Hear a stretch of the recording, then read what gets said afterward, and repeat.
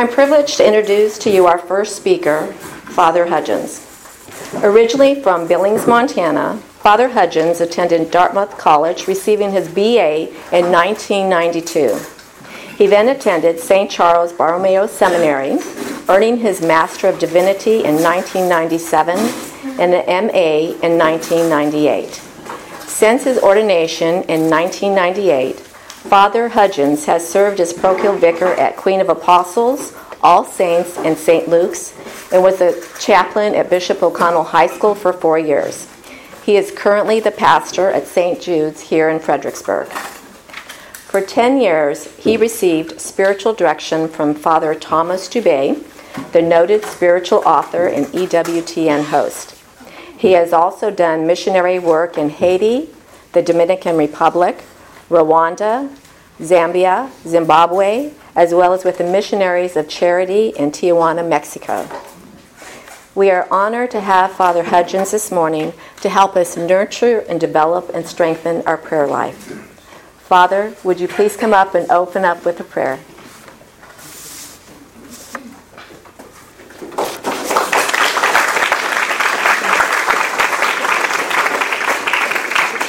Rest. Could I ask you to take this bottle? I'm just going to rest you and take that too. Thank you very much. Okay. I appreciate it.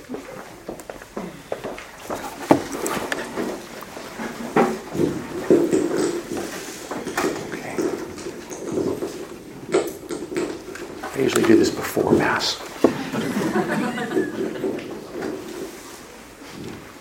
Okay, great. Start with a little prayer, shall we? Okay. In the name of the Father, and the Son, and the Holy Spirit. Amen. We'll pray as Jesus taught us.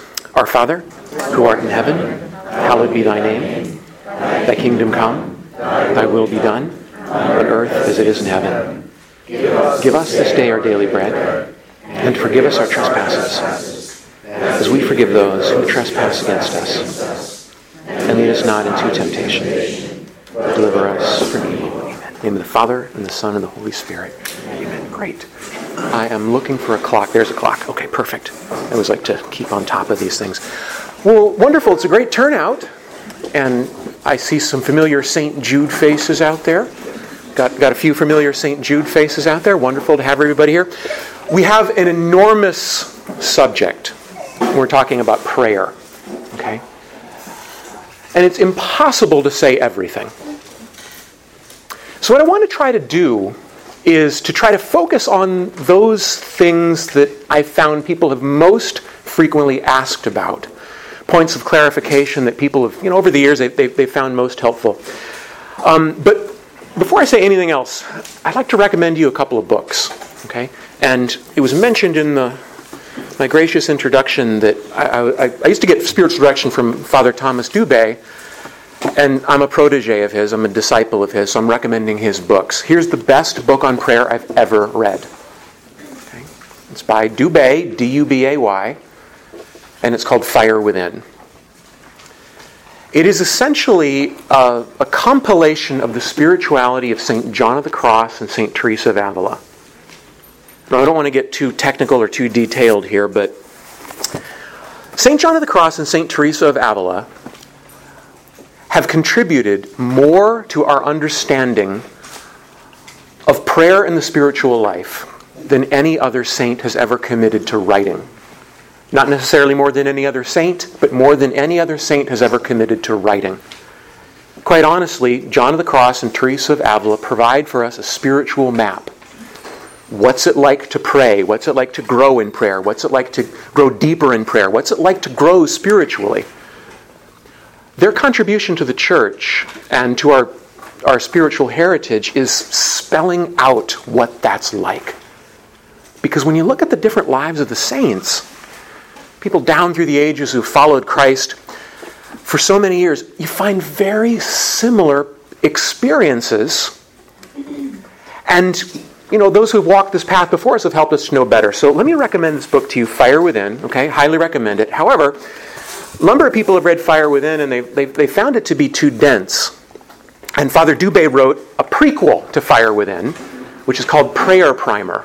Just Very, very simply, Prayer Primer by Father Dubé. It was designed to be an introduction to this book, such that after you're finished reading Prayer Primer, you can read Fire Within. So that's just by way of introduction. Okay. Now, there's a number of things I can say about prayer, but let me start you off with a couple of stories, shall we? Okay. Here's my first story for you. It's the story of one of our diocesan priests, who everybody from the Chancery office knows very well. He's the director of Catechetics and Sacred Liturgy, Father Paul de Laterante. Anybody know Father Paul de Laterante? Lots of you guys know Father Paul de Laterante. Well, back when he was in the seminary, he tells me an amusing story. He says that a very overly pious, overly zealous woman came up to him and said, "Oh, Father, give me a blessing, Father." And he says, "Well, now I can't give you a blessing. I'm only a seminarian." Right? That's my best Father de Laterante impression. And the woman says, "Oh, don't let that stop you, Father. Just give me a blessing." He goes, "Well, okay, but it's going to be in Latin." And the woman kneels down all piously, and Father de Laterante, back then seminarian de Laterante, he says, "Nemo dat quod non habet," which means, one cannot give what one does not have. And the woman, she's thrilled. "Oh, thank you, Father, thank you." She runs to it. She's thrilled. Okay? That's your first story. Here's your second story. It's a reading from the Holy Gospel according to Luke. As they continued their journey, they entered a village where a woman named Martha welcomed him. She had a sister named Mary, who sat beside the Lord at his feet, listening to him speak. Martha, burdened with much serving, came to him and said, "Lord, do you not care that my sister has left me by myself to do the serving? Tell her to help me." The Lord said to her in reply, "Martha, Martha, you are anxious and worried about many things. Only one thing is necessary. Mary has chosen the better part, and it will not be taken from her." The Gospel of the Lord. Praise to you, Lord Jesus Christ. Back when I was in the seminary, the very first thing that they ever said to me when I got there was, "Gentlemen, let me tell you rule number one. Rule number one is that the first thing is always the first thing. The first thing is to make the first thing the first thing. And the first thing is that you are a soul in relationship to God Almighty above all else. You are first and foremost a human being before you are a human doing. And your actions proceed from your being. And your being is made to be in union with your Heavenly Father. And that is why prayer is so important. Question for you this morning. Are you spiritually healthy? You know, there's a lot of talk about health and fitness, and everybody's talking about gluten-free this, and how many calories are in your bagel, and there are 0 calories in all of this morning's bagels, by the way. Okay, 0. But everybody, the health and fitness. Question for you, what about your spiritual fitness? Can I give you a quick spiritual fitness test? When you're spiritually fit, nothing gets under your skin. Doesn't mean you don't suffer. Doesn't mean you don't have bad days. And even the saints can get down at times, but nothing causes you worry or anxiety. The traffic doesn't bother you. The stock market can drop 1,000 points. Your favorite team can lose. And mine often does. Right? Your flight can be canceled. All my plans can fall apart. But you want to know what? Your soul's at peace. That's spiritual fitness. When you're not spiritually fit, the only way you're ever happy is when everything's going your way. Life is a collection of days, and some days go better than others. But listen, think about this. What about your best days? What are your best days like? If they were days in which everything was going your way, then you're a prisoner. A prisoner of self-seeking, a prisoner of circumstances, and God wants to set you free. But you got to cooperate. You've got to cooperate. So we cooperate. One of the ways we begin to cooperate is with prayer, and that's what I really want to talk about this morning. I ask most Catholics, do you pray? And they say, sure, I pray. But how many of them are set free? How many of them are free from circumstances, worry, and anxiety? those who know how to pray, and those who do it, and those who follow up on it with the lives that they lead afterwards. Okay, so what we want to do, we want to understand what prayer is. Okay? And most questions about prayer come from a lack of understanding. So let me give you a very simple definition of prayer. In fact, this really does cover it all. Prayer is the raising of your mind and heart to God. That's what prayer is. You're made in God's image. You know what that means? Doesn't mean God has 10 fingers and 10 toes. Although, of course, in Jesus Christ he does. But it means that you have an intellect and a will. You have a mind and a heart. Your mind was made for the truth, which is why you hate being deceived. Your heart was made for love and will not rest until it finds it. That's God's image in you. And when your heart and your mind are raised to God, that's prayer. And that could be any time. You could be walking down the street, you could see the headlines, you could be shocked, you could say, God, come and help us. And you just raise your mind and heart to God, and that's prayer. You could be frustrated with yourself, you could be frustrated with somebody else. But when your mind and your heart turn to God, that's prayer. What we want to do is we want to make it a regular part of our lives. We want to make it the most important relationship we have. Because in fact, it is. It is the most important relationship we have. So two questions that come up when people talk about prayer. First of all, they say, my prayer doesn't work. And the other question they'll say is, prayer, what do I do? Did you ever see that movie Bruce Almighty from a bunch of years back? You don't have to admit to it because you'd be confessing your age, right? But he tries to go and pray, and he kind of gets lost, doesn't know what to say, and he ends up saying half the Pledge of Allegiance. It's like, Our Father who art in heaven, with liberty and justice for all. People don't know what to do. Let's take a look at those two questions, okay? First of all,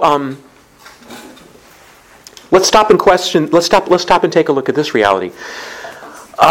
You, as a human being, have a problem that no other creature on this earth has, and that is, quite simply, that you are made to become more than what you are right now. God wants to lift you. The story of Cinderella is something of an analogy to the human condition in which God wants to lift us up to a whole new level of being. And you'll never be content until you are. Animals don't have this problem. You won't find squirrels or rabbits with an inferiority complex, or with daddy issues, or any of the other things. And I don't mean to belittle anybody who's going through difficulties of any sort, but we go through spiritual and psychological angst because we're trying to become more than we are, and we're in a world filled with all kinds of other creatures that are perfectly content just to be exactly who they are. Okay, so prayer is designed to make you more than you are, right? And I heard a statement back in the seminary I've never forgotten. It says, pray well and you will pray better. Pray better and you will pray more. But pray little and you will pray less. Pray poorly and you will not pray at all. Now, what does it mean to pray well? And what does it mean to pray poorly? Let's talk about that for just a moment. When you enter into a prayer, you enter into a dialogue, not a monologue. It's a two-way street. Both sides listening, both sides speaking. And the purpose of it is that you are transformed. God's already perfect. He doesn't need to be changed, okay? The purpose of prayer is that you are transformed. So here's what it means to pray well. You pray well when you go to God and you ask God to change you. Speak, Lord, your servant is listening. You pray badly when you do the opposite. Listen, Lord, your servant is speaking. Now, don't get me wrong. I'm not talking about prayers of petition which are perfectly fine and good. But you know what really happens in prayers of petition above all else? In prayers of petition, what happens is our souls come into contact with the Lord and are expanded and made capable of receiving things God wanted to give us all along. We don't wrest favors from the reluctant clutch of God. It's quite the opposite. So honestly, when we do go and pray, we want to be transformed. When the apostles turned to the Lord and asked how to pray, what did Jesus do? Do you remember what Jesus did? Did he give them a technique? He gave them a prayer, didn't he? When the apostles said, Lord, teach us how to pray, he gave them a prayer. So why don't we do the same thing? Let's take a look at this prayer. Let's take a look at the Our Father as a dialogue in which both sides speak and both sides listen, and in which he transforms us, not the other way around. Okay? You ever prayed in Our Father? Let's stop and pray in Our Father for just a moment, because if you really pray in Our Father, it can change your whole life. First thing I like to say when we talk about the Our Father is that we start with the word our. We do not pray, my Father who art in heaven, do we? Jesus could have said that, but he didn't teach us to do that. You take that one word, our, and then look around this room. If we're all praying to God, our Father, what does that make us? It makes us brothers and sisters with a relationship that runs deeper than blood. This is a relationship that will last for all of eternity. Back in the days when they did not charge for luggage on airlines, I used to check my bags. And you ever had the frustration of being at the baggage carousel? Where's my bag? And who are all these other people who are getting their bags before? Anyway, one day, I just had this Our Father experience. And I looked around and I just thought, Our Father, Our Father, Our Father, Our Father. And it completely transformed me. Sometimes we're in such a rush to get to the end of the prayer, we forget the words that they're saying. Stop and pray that word, our. And you'll be unable to carry on lasting hate for anybody else in this world, because you're brothers and sisters in the Lord. Right? Father. Let's talk about the word Father. Do we pray for our spirit? Our force? No, we say Father. In fact, St. Paul, talking to the Romans, takes it a step further. He says, when you pray, you've got the spirit of adoption, which says Abba. You know what Abba is? It's baby talk, right? Talk about the way a little 5-year-old talks to us, Daddy, Daddy, Daddy, Daddy, Abba, Abba. And by the way, when St. Paul talks about the spirit of adoption, you know what's interesting about that? This is a digression, really, but in the ancient Roman world, it was actually a very cruel society. Parents could give birth to a child, and they could abandon that child perfectly legally. They called it exposure. They'd leave the child in the woods and they'd walk away for any reason whatsoever. Long story, I don't want to get into that. But if a child was adopted, they had inheritance rights. They could never be abandoned. They were part of the family and bound to that family forever. That's part of the reason why St. Paul says to the Romans, you've got a spirit of adoption that cries out, Daddy, Daddy, you'll never be abandoned no matter what. There's nothing you can do to make God love you less. Stop and think about that when you say the word Father. And we've only gotten through 2 words. Right? Our Father, who art in heaven. Where's your daddy? Daddy's in heaven. Right? And if you say that our Father who art in heaven and Daddy's in heaven, how can you live your life as though this earth is all there is? I gave a homily yesterday. Some of y'all might have heard it, but just for fun, I was looking at the most expensive house for sale in America. You know what it is? It's a house in California. It goes for $250 million. It boasts 21 bathrooms and beds, a 30-car garage, 38,000 square feet of space, 3 kitchens, and of course, your own private helipad. Because how could you have home without a helipad, right? But you don't have to be a billionaire with an extravagant lifestyle to make this earth your home. All you have to do is lose sight of the God who's part of your life every day and forget that this earth makes a lousy home but a great gymnasium. And that you set your heart on the Lord, you can be set free from so many things. Our Father who art in heaven, and that's where you're going too, please God. Okay? Hallowed be thy name. You know, in Hebrew, a name had a meaning. Names don't necessarily have meanings in our culture anymore. I mean, we name somebody because it was daddy's name or granddaddy's name, or maybe we just like the sound of it. Back in Hebrew, a name had a meaning, right? Like Jesus, for example. Yeshua, Yahweh saves, because God will save his people from their sins. So when we say, hallowed be thy name, take that from like a Hebrew point of view, and we're not praying to make God's name holy. God's name's already holy. You're the king's kid. When you say, hallowed be thy name, you're saying, Lord, may people look at my life and praise your name. Now that's a prayer. That's a prayer. Thy kingdom come. I heard it said, do what you can with what you have in the place that you are. We don't pray thy kingdom come and then just going to sit back passively and wait for God to do everything. The church has been likened to a ship, but it's not a sailboat. It's not a powerboat. It's more like a rowboat. If you want thy kingdom to come, don't wake up every morning, look around and complain about how bad the world is. Do what you can right where you are to make it a better place. That's how thy kingdom comes. Right? Thy will be done. Now there's a prayer. Do you mean that? Do you really believe that even in God's permissive will, that he knows infinitely better than you know and loves infinitely greater than you love? And that you really want his will because it's way better than your own, even when it doesn't seem like it. One of my favorite priests, he's up for canonization. He's a priest, he was a Franciscan priest. He died in the 50s in the Archdiocese of Detroit. His name was Father Solanus Casey. You ever heard of him? My favorite line from Solanus Casey: just thank God ahead of time. Just thank God ahead of time. Once you find out what he's up to, then you can praise and thank him for all eternity. But let me give you a little insider trading tip. Start thanking him now, right? Thy will be done on earth as it is in heaven. How do you think it's done in heaven? Reluctantly? Oh, geez, not more of God's will again. No, joyfully, right?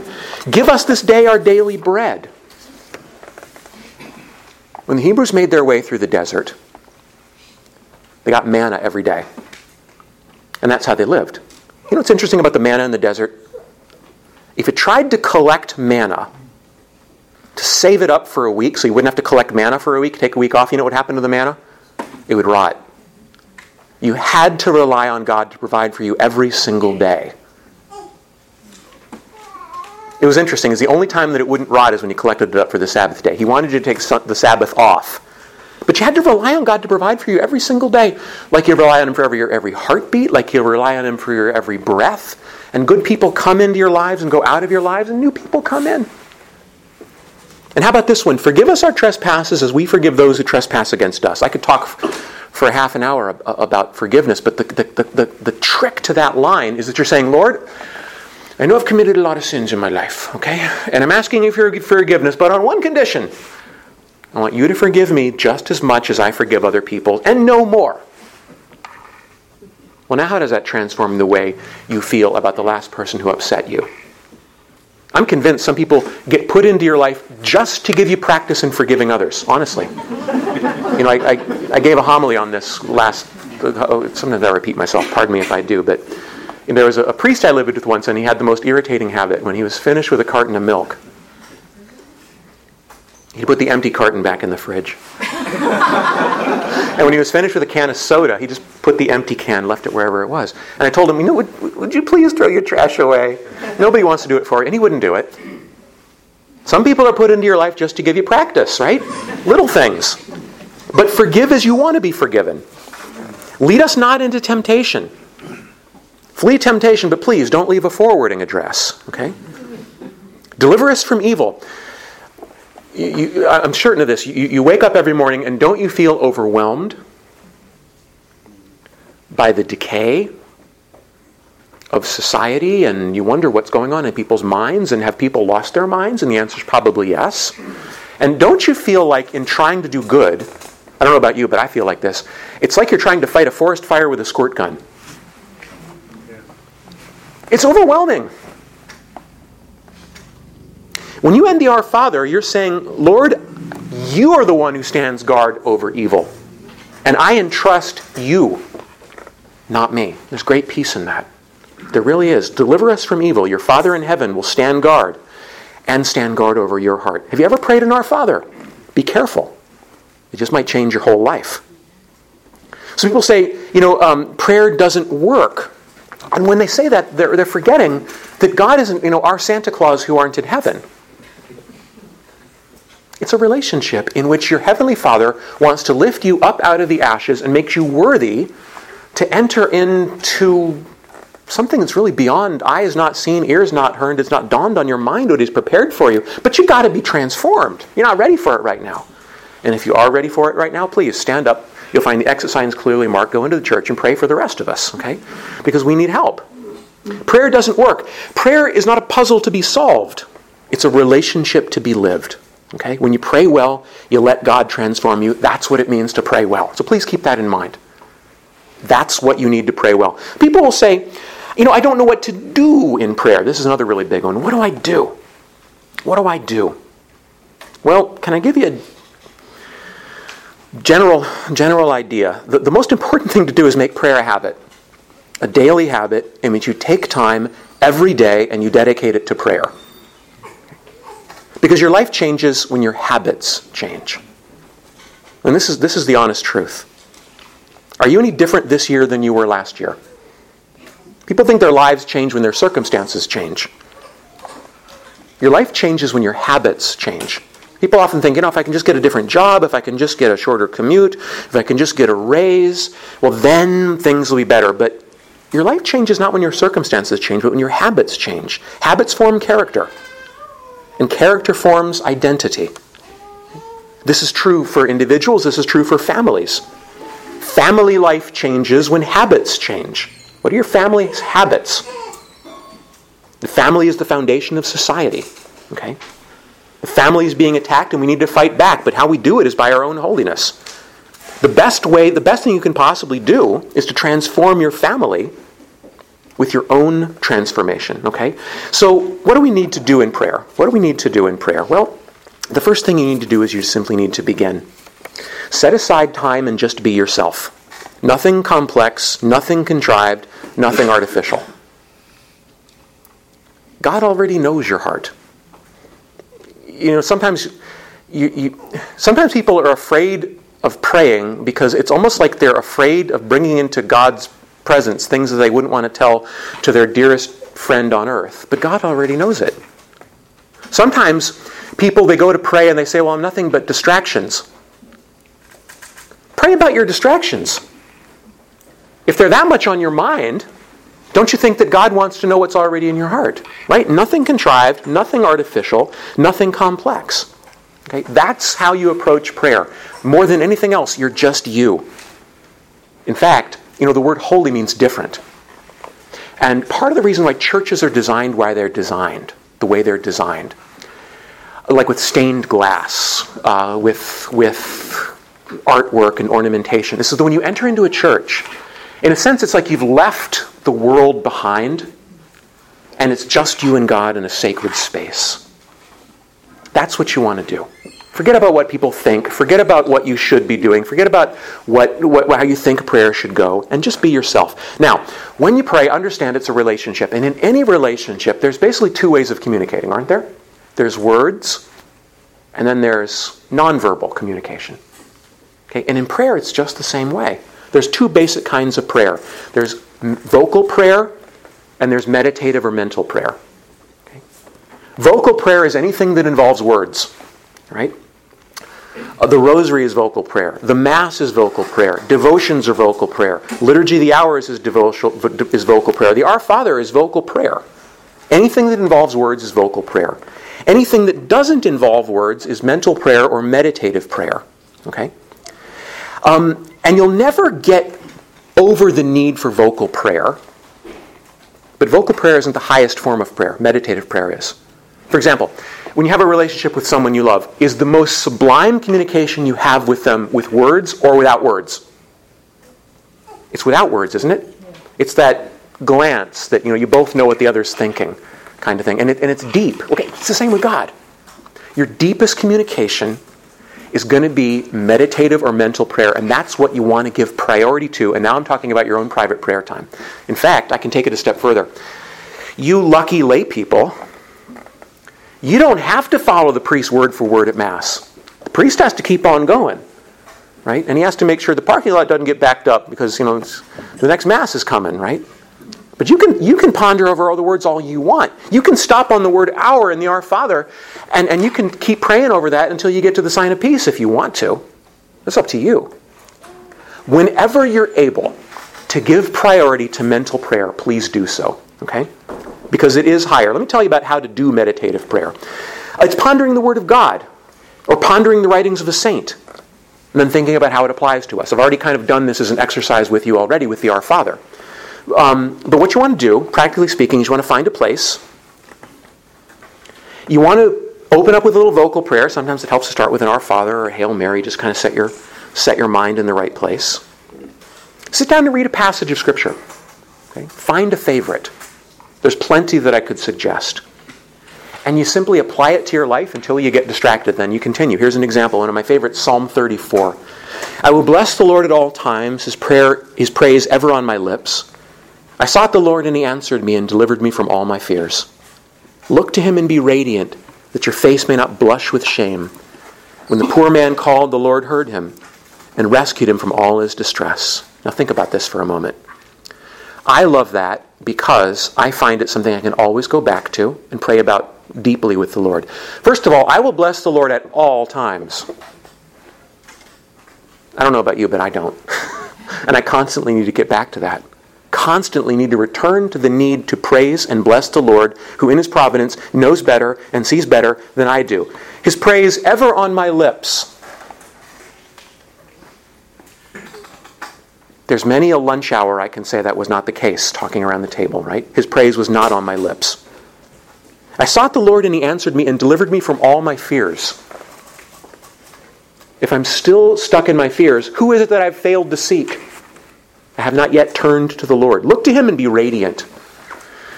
You want to be radiant with joy and hope and confidence and peace. And if you're not looking to the Lord enough. Maybe you're looking too much to the news. And a lot of people are. Or to the sports, or to the stocks, or to wherever it might be. Look to the Lord and be radiant. The poor man called, and the Lord heard him and rescued him from all of his distress. You can pray about that, okay?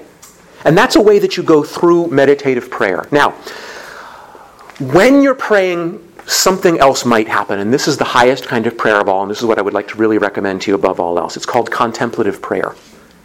You might think of contemplative prayer as being something just monks and nuns do, but it isn't. Let me try to describe to you what contemplative prayer is. When you're praying meditatively, or it could even happen when you're praying vocally,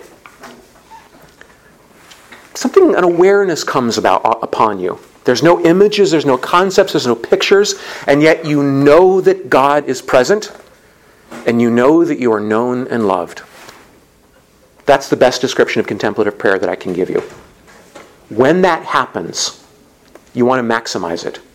You want it to last as long as you can possibly let it last. Don't go back to the words. Okay? St. Teresa of Avila, she tells a story of a nun who wanted to enter into her convent, and the nun comes to apply, and she says, "My trouble is I only know one prayer." "What prayer do you know?" Teresa says. "The Our Father." "Oh, how long does it take you to say the Our Father?" And she says, "Well, it takes me about an hour." And Teresa says, "Well, come right in." Right? If you can't get past the word "our" or "Father" or whatever, great, especially if it leads to that contemplative prayer. Every other kind of prayer that you do, St. John of the Cross, he describes it as modo humano, by human effort. This contemplative prayer is at a totally higher stage. It's modo divino. It's divine effort. God is actually lifting you up at that moment to something beyond your own mere ability. Because you can pick up the Bible and you can read and you can think and you can read and you can think on your own, but you can't make yourself pray contemplatively. Like I'm trying to describe, it kind of comes to you. When it comes, it's a gift. Teresa of Avila describes it as water. Think about your soul as being like field, okay? And God's grace as being like water. And you want things to grow, right? You want things to grow. So what do? Well, you get water and you throw it on the field. You drop your bucket down into the well, you crank it back up, you go to the field and you throw it onto the field. And you go back to the well and you drop the bucket down to the bottom again. And you can water a field like that. But there's an easier way. You could find a stream and you could irrigate a ditch. You could let the water from the stream flow right through your field and irrigate it. And it's much, much more effective than doing it yourself. But there's an even higher way. But you can't do it yourself. That's when you let the rain fall. And Teresa describes contemplative prayer as like God's equivalent of sending you rain on your field. That's what we want to do. That's how you want to pray. Whether it's at Mass, whether it's during the Rosary, wherever it might be, whether it's during your meditative prayer, whatever it might be, when you come upon the time in which you're aware of God's presence, no images, no concepts, no pictures, and you know that the Lord is present, just please put the book down and rest in it as long as you can. That's contemplative prayer. Okay? It's infused. You can't make it happen, but you can dispose yourself to receive it. It transforms you. Sins lose their stranglehold. Intimacy with other persons grows. Husbands and wives, start listening and stop bickering. They begin to abandon the idea that I must have my own way. Trifles become seen as trifles, big things become seen as big, complaining and bitterness end, even embracing of the cross with joy begins, forgiveness becomes possible, even joyful. Try it and see. You want to know the real sign that you're growing in holiness? It's that you're growing in charity. It's that you're growing in freedom. So I knew another employee of the diocese whose name I won't mention. And he went to see his spiritual director, and he said he was going to try to impress his spiritual director with what he does. So I pray the rosary 3 times a day, and I do holy hour, and I go to Mass 6 days a week plus Sunday, and I say the litany of humility, and I say, right? You proud of me? You proud of me? And the spiritual director's like, that's all fine and well, but here's the real question. How are you treating people? That's the real question. The proof of your growth in holiness is always charity. That's the litmus test. What I want to try to tell you is God does the transforming more than anything else in contemplative prayer. So when you get it, please stop and receive it. Right? Please let yourself receive it. Right? It doesn't depend on your life circumstances. It depends on your response to God. Now, here's another huge concept in prayer. There's a relationship between the way you pray and the way you live. One enriches the other. Living the gospel deeply and virtuously causes virtues to grow in your life. Things like forgiveness and all the things that our Lord asks of us to do. And when that happens, your growth in virtue causes your prayer to deepen. Right? Any real prayer is always the conversion of the heart from the ego to God. Anything else is a sham. Saying to God one thing with your words and another thing with your deeds, what happens to your relationship? Think about it. What would happen if the husband, and this is a true story, the husband said to the wife, I love you, I love you, I love you, but he wouldn't put his shoes in the closet like she asked. But the relationship just doesn't move forward until he actually acts on something that he knows the one he loves wants. So it's the same with prayer. The deeper you want to convert to the Lord, the deeper you want to convert your moral life and your spiritual and your life of living the commandments, and that means that you got to get to confession, right? And that means that you got to partake of the sacraments because you can't do it on your own. But the Lord can see that you love Him more, and then He gives Himself more to you. What did Jesus say? If you love me, do what? Keep my commandments. When we keep our commandments, we telegraph to the Lord, I want to get closer to you. I might not always keep these commandments perfectly, but you can tell where my heart is. What was it like back when you were in grade school and you had a crush on somebody sitting across the room? You wanted to get their attention, right? You wanted to find some way to get them to pay more attention to you. And if you saw that they were a little bit interested, what did you do? You gave them even more attention because they were more open. And then if you saw that they were interested, you gave them even more attention, and then maybe a relationship could get started. This is the way it is with the Lord too. If you make of yourself a capacity, he said to St. Teresa, I'll make of myself a torrent. You open up an opening for me that wide, I'll rush through it. Okay? So this is what we want to do. It's how we live that determines how deeply we pray. So we want to pray every single day. Okay? How long every single day? Well, it does depend on your life circumstances. But let me tell you this. It's better to do too little and be faithful to it than to do too much and be sporadic. Find what you can do every single day and be faithful to it. Sometimes I'll say, how much can you promise somebody to come to me for spiritual direction, for example? And I'll say, how much can you promise me you'll pray every single day? 10 minutes? Maybe not 10 minutes. Okay, well then start with 5. But don't make it 4. All right? Be faithful to it. And do it every single day. That's essential to any relationship, and it's essential to your prayer relationship. It must be daily, and it must become a solid habit. And it must be something that's valuable to you. I mean, if there was $1,000 in $100 bills waiting for you at the base of the altar of St. Jude Church each morning, on condition that you would come and pray for 10 minutes, how many mornings do you think you'd miss in the next 90 days? Probably not too many. What is the Lord worth to you? I mean, it does sometimes you have to petition the Lord, help me to know how great and beautiful and valuable you are. Another huge issue in prayer is distractions. People will think, I got distracted, therefore I'm not praying well. And that's not true. As long as you don't will your distractions, would you believe your distractions are not that big of a problem? Why? Because what is prayer? It's raising your mind and your heart to God. If your will remains fixed, there's really not all that much lost if your mind starts to wander. It's when your will starts to wander that God knows, because you don't really want to be here, do you? That's a problem. Okay? That much is a problem. But the most important thing is determination. Here's Teresa of Avila. Most important, above all, indeed, is that they should begin well by making an earnest and most determined resolve not to halt, that is in prayer, until they've reached their goal. Whatever may come, whatever may happen to them, however hard they may have to labor, whoever may complain of them, whether they reach their goal or die on the road or have no heart to confront the trials with which they meet, even if the very world should dissolve before them. Right? Don't quit. Right? A couple of things that can help you: having religious images in your home, having holy water in your home, simplifying your life. Prayer thrives in simplicity. It's interesting, you can never get enough of what you don't really need, right? You can never get enough of what you don't really need. Simplify your life and prayer grows exponentially. Mass, I hope I don't need to say this, be faithful to it every Sunday. Get to confession regularly, all right? Sometimes invite others to come along with you. Prayer before meals, these are some little basic habits that you can get into. But the most important thing here is to understand you've got the power to let God change your life. Okay? We tell ourselves God doesn't give us the grace, but He does. His grace is abundant.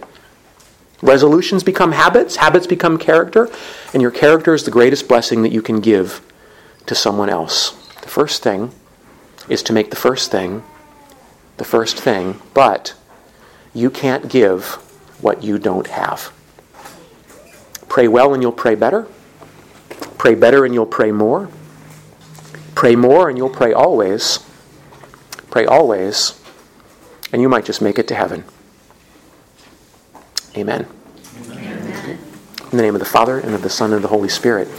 Glory be to the Father, and to the Son, and to the Holy Spirit, as it was in the beginning, is now, and ever shall be, world without end. Amen. Okay, great. So now, there's 45 dutiful minutes, right? And I've got a little bit of time if you want to ask me questions. If you have questions about anything that could be more clarified or more illustrated. Yes? Sometimes we're struggling with two things that seem like they're consistent with the commandments, A and B.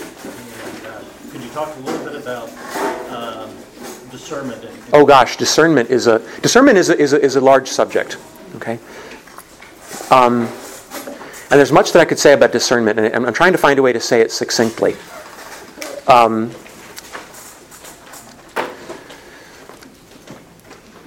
Here's the most succinct way I can say it.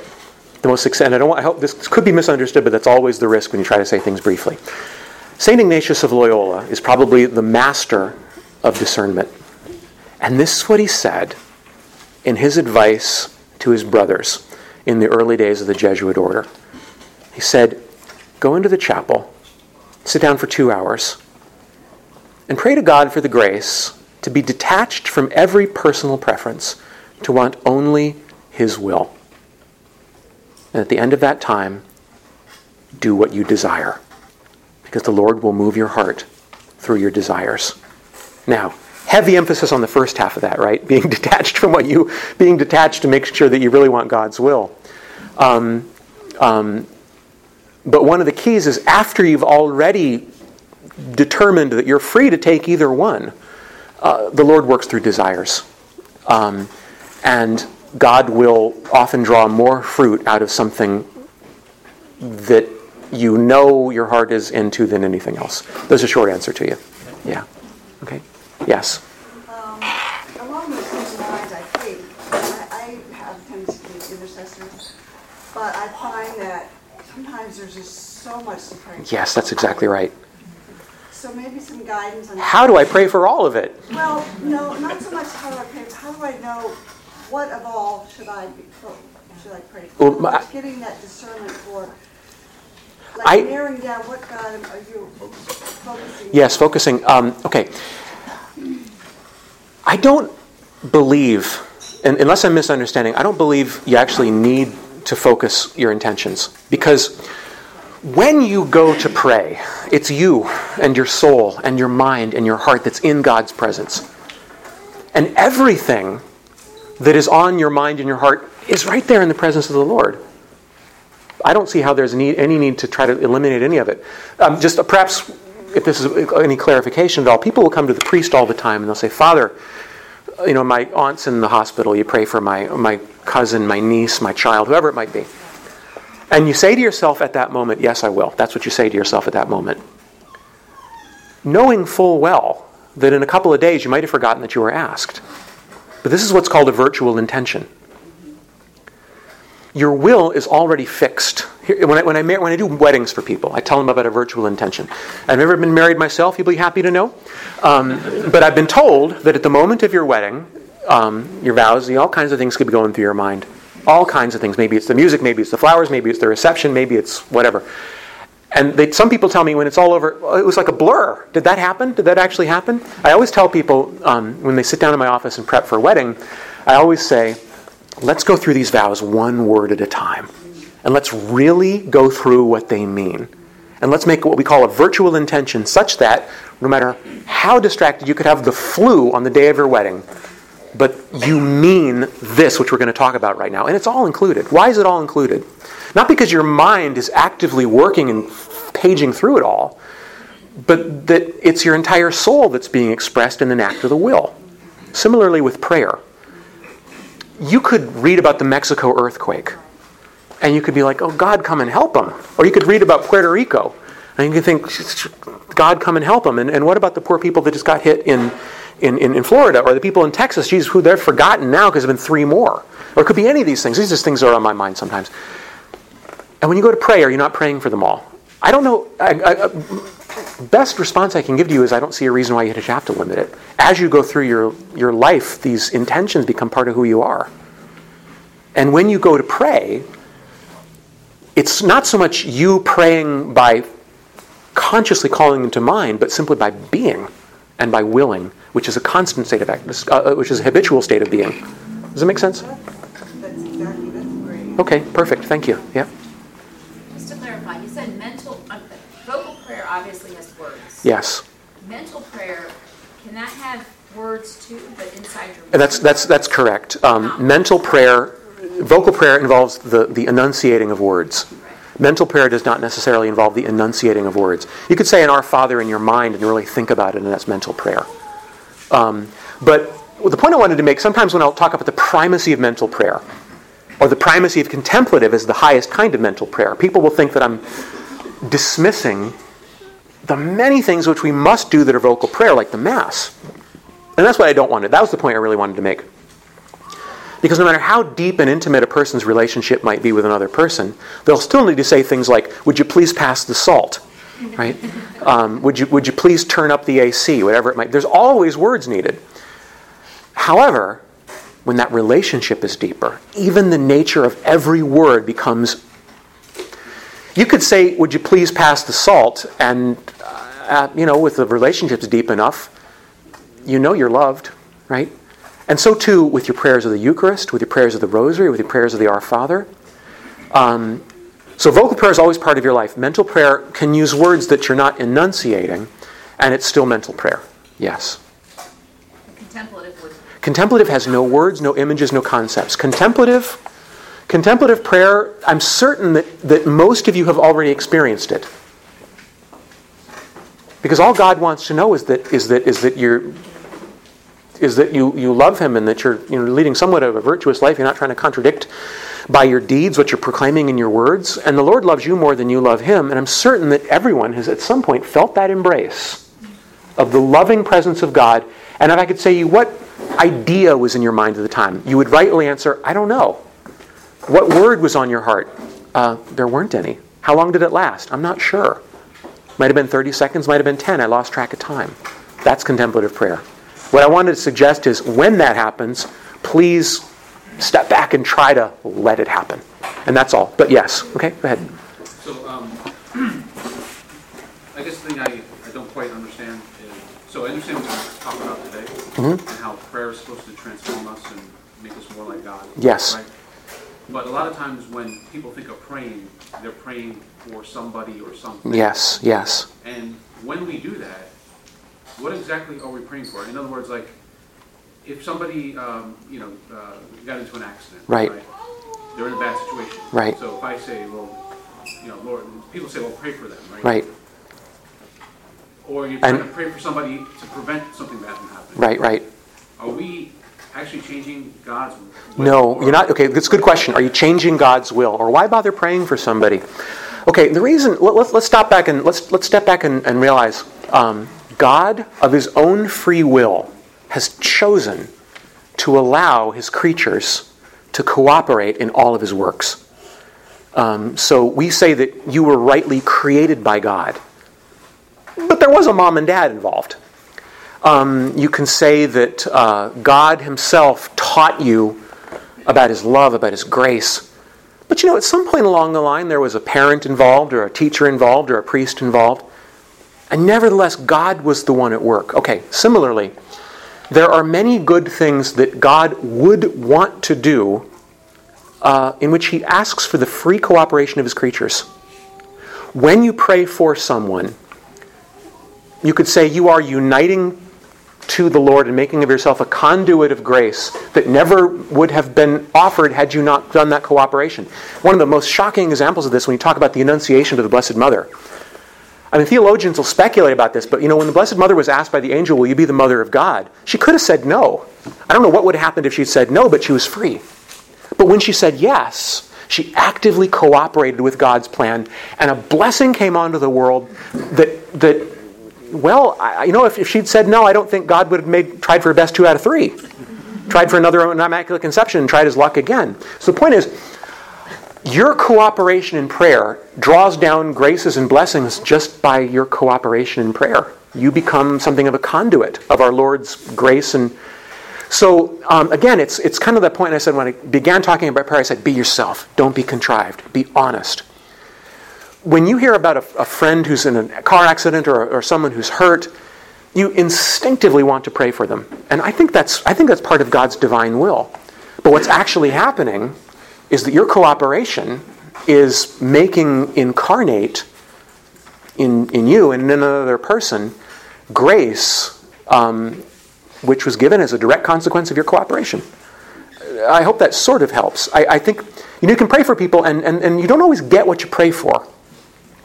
And there's been a lot of reasons for that. Let's talk about a simple example. Maybe there's someone who's leading a bad life, and you want to pray for their conversion. And you do pray for their conversion. And as far as you can tell, they never changed their mind and heart. However, you know what your prayers did? It gave them one heck of an unfair advantage. You know how Fulton Sheen once said, examine your mind and you will find this to be the case. You have more temptations to be good than you have to be bad. You have more inclinations to do the right thing.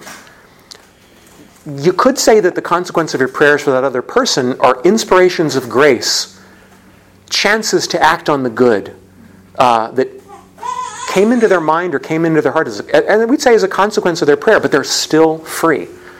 But I think the shortest answer I can give to your question is you become a conduit of grace and make real something that's happening, God's grace in this world, because you said yes. And so again, be yourself. Because if God's placing it on your mind and heart, I think He's knocking at the door of your heart and asking you to be His cooperator. That's how I see it, at least. Yes. So all the way from Intro to Devout Life, St. Francis de Sales talks to us as lay people, and a lot of people in between, and then up through Father Dubay and Seeking Spiritual Direction in that book. You hear about it's absolutely essential to have a good spiritual director. I mean, from a practical standpoint, how do we find? Yeah, it's absolutely essential to have a good spiritual director. May I opine that is an opinion? Okay. You will find a lot of different traditions that don't necessarily emphasize the need for one-on-one spiritual direction. Yeah, I had a priest tell me to let Francis de Sales. Now there are ways in which you can get spiritual direction from an extended confession. There's a priest who comes to St. Jude don't all come at once, but he comes to St. Jude about once a month, and he hears confessions about 15 or 20 minutes per person. And that can end up being enough. You can get spiritual direction in a sense from decent spiritual friendship. It is quite impossible if everyone wanted a spiritual director. It's not a reality. It's not possible. There are some who will absolutely insist that you have to have a spiritual director. I tend to agree personally. That's my own little personal point of view. I've found that when I don't have spiritual direction, I kind of languish. When I do have spiritual direction, I take right off and I start going somewhere again. But there are other traditions in the church that wouldn't agree with that. So I would say that point is debatable. Thank goodness. Yeah. Okay. Yeah. So what about the other side, the listening side, in prayer, in mental prayer, meditation Yes. prayer, and you bring yourself, you ask, you bring, and you listen expectantly. Yes. But then, like, am I talking to myself? How is that? Well, here's where you want to have something outside of yourself to begin with, such as the scriptures or the writings of a saint. You want to make sure that if you bring something like a text to prayer, that you are bringing something that is definitely reflecting the Word of God. Like, just because it might be subjectively inspirational to you, doesn't mean that it's necessarily in line with the science of the saints that's come down through the centuries. I say play it safe. Find your favorite passages in the scriptures. You could milk the Psalms for the rest of your life and never exhaust them. Or Romans chapter 12, or 1 Corinthians 13. Another one of my favorites. 1 Corinthians 13, love is patient, love is kind, love is not jealous, love doesn't put on airs, love hopes all things, believes all things, endures all things. Here's a meditation for you. If in heaven everyone becomes perfect love, you should be able to read 1 Corinthians 13 and insert your own name in everywhere it says love, and it should make sense. Now, how does God talk to you? He talks to you with peace and with challenge. There are certain things that you are disturbed about that are entirely worldly. And our Lord wants to set you free from that. You can tell the voice of God in the voice of peace. Morally speaking, He often, always challenges you to become more than you are. And when you read 1 Corinthians 13, or when you read Romans 12, or when you go through the scriptures, you'll always find something that convicts you. And convict as though convicts you of guilt. You know what? You're not praising the Lord at all times, and His praise is not on your lips. How about you stop and then your mind will instantly think, yeah, you're right. And then you think about the times when it's the case, and you'll think, well, gosh, my real problem is lunch. The real problem is I sit down at lunch and there's 7 other people there, and we always end up gossiping. Oh, I know the Lord doesn't want me to do that. Maybe I'll try a different strategy tomorrow. Maybe I'll read something that we can bring up as a subject whenever I'm tempted to gossip. But morally speaking, you're always being challenged by what you read in the scriptures. At another level, the Lord is soothing away, and I can't help but go off on tangents. You know when in the Mass we say Kyrie eleison? You know what's interesting about the word Kyrie eleison? Not only it's Greek and it's Lord have mercy, but it means so much more. It comes from the Greek word eleos, which is the word for oil. So you're not only saying, Lord, have mercy, you're saying, Lord, soothe me as though with oil would soothe a wound. Lord, forgive, have mercy, heal, and restore. There's so many bribes and barbs and gashes we have that have come from seeking sins, that have come from adopting the world's values, things that your Heavenly Father never intended, and those get healed in prayer. So I would say you'd approach it with those two things in mind. Number one, as far as healing is concerned, there's much healing that the Lord wants to bring to you in your prayer. And as morally speaking, He's never going to stop challenging you to go higher. But the way you keep it from talking to yourself is if you get better at it the more you do it. But if you have any doubts, go back to the text until something challenges you or soothes. Those are kind of the two things that happen. Yeah. We're at 11 o'clock. How are we doing on time? Do you have time for another one or not? Okay, who's going to be the last lucky questioner? Okay. Well, I know that individual prayer is extremely important, but in light of relationship with our spouses, how should we prioritize prayer together? Like, in light of where two or more are gathered. Yes. And this is definitely true. Prayer is always something, you'll never be able to escape the reality that you are a soul made in relationship to God. It's why we go to confession alone. It's the last judgment will be standing there. However, He's placed you in this relationship for a reason. And that relationship is primary to your path to heaven. This is something that I really didn't get into, but could have gotten into. And that is how to find, you should find some way every day in which your primary companion in life, your spouse, is your companion in prayer. It could be as simple as holding hands and saying a morning offering, or holding hands and saying an Our Father, or, of course, hopefully it's grace before meals. A great thing, and I find this very, very frequently, is that couples will go to confession sequentially. And it's a great thing. They've both gotten up and they've gone together, and of course going to Mass together. Scheduling wise, I think the priority has to be keeping a schedule that you can keep with prayer. Inasmuch as it can, this is a short answer to what could be a longer discussion. Inasmuch as you can both have your prayer time at the same time, it's a great thing to do so.